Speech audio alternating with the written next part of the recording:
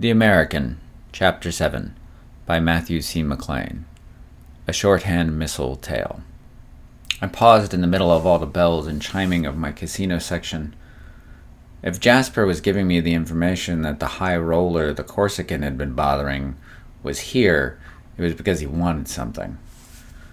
To respond would be to give him an edge. In an effort to maintain control, I said, "Describe him to me." I could almost hear the grin in Jasper's voice. "Russian. He's ought quite to the entourage with him."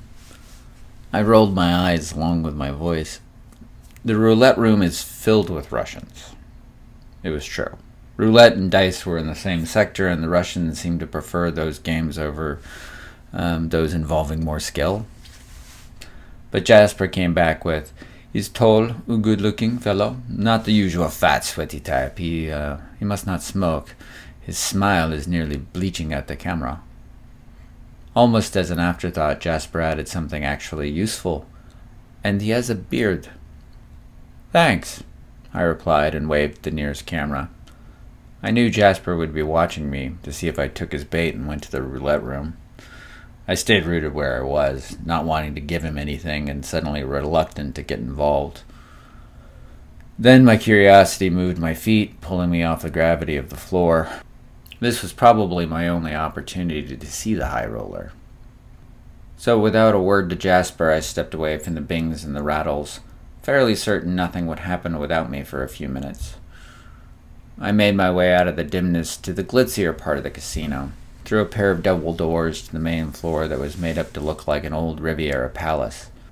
The transformation was convincing enough that I thought maybe it once had been. The dim lights and deep red carpet of the slot section gave way to bright chandeliers and marble floors.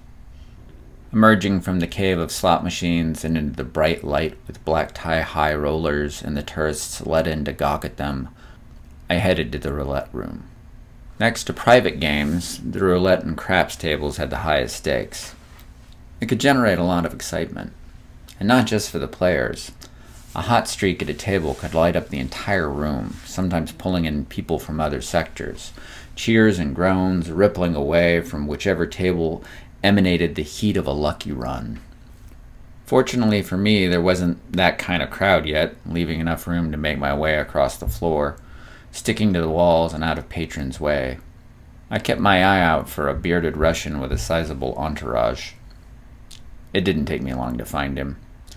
He stood up straight and had a smile on his face that set him apart from all the other casino-goers, most of whom were crouched over tables and grimacing or looking ecstatic, depending on their fortunes. True to Jasper's word, the beard did have quite the entourage. There was the usual gun mole, a young woman, too thin with sharp cheekbones, but startlingly beautiful nonetheless. She hung on his arm, or around him, casually ordering drinks or hors d'oeuvres she never touched from whatever casino employee came close by. Not far behind was the muscle. One looked to have the shape and intelligence of a brick, and the other an angry whip of a young man, a scar on his cheek marking him from some past dispute. I didn't know the beard, but he fit the description enough that I kept out of his line of sight. I floated close, well enough to confirm that I didn't know him from Adam, which made me wonder how he had known enough to give a description of me. Judging by his movements and treatment by the staff, he was connected enough that he might have come by the information secondhand. What really told me he was important, though, was the pit boss, T-Bolt, floating almost unseen nearby. Efficiently, T-Bolt coordinated everything to make sure the beard and his people were happy. A waiter was nearby, ready to swoop in if any movements indicated a desire for something not present, and 2 security personnel cleared a path through the rabble when the beard got bored and moved to another table. I nodded appreciatively of Tybalt's efforts. It was a good idea to keep a curtain between the beard security and the tourists. Russian muscle might not control themselves if someone got pushy, and the casino didn't need an incident that might bring cops. Which is why both Tybalt and me took notice when another entourage appeared, set on a course for the beard and his people. Walking through the outer doors of the roulette hall, wearing a dark suit and a black shirt and a deep purple tie, came Carlu Satre, a man known to everyone in the hall, the casino, and probably even the city. The local mob boss, he was rumored to be a silent partner in the casino, but no one would ever be able to prove that. Tybalt spoke into his collar microphone, setting the floor abuzz with an activity that was fitting for the arrival of the Shadow King.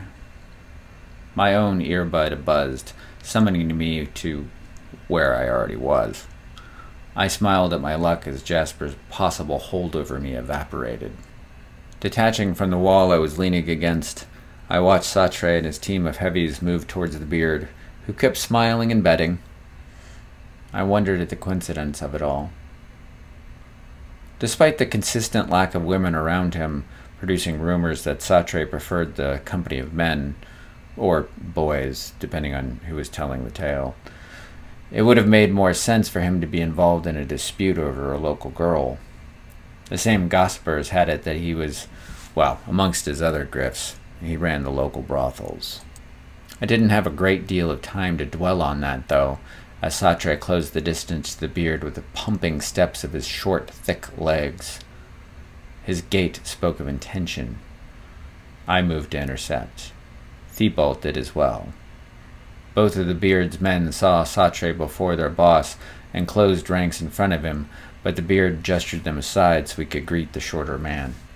People around them stopped paying attention to the action on the table and started watching them. The air began to fill with the intensity of a high school brawl. I ignored the stupidity of the herd. I knew full well that people with money could be reduced to a mob just as quickly as all the people they looked down on in their saner, more sober moments. With all of that, though, I didn't expect Satre to pull out a pistol.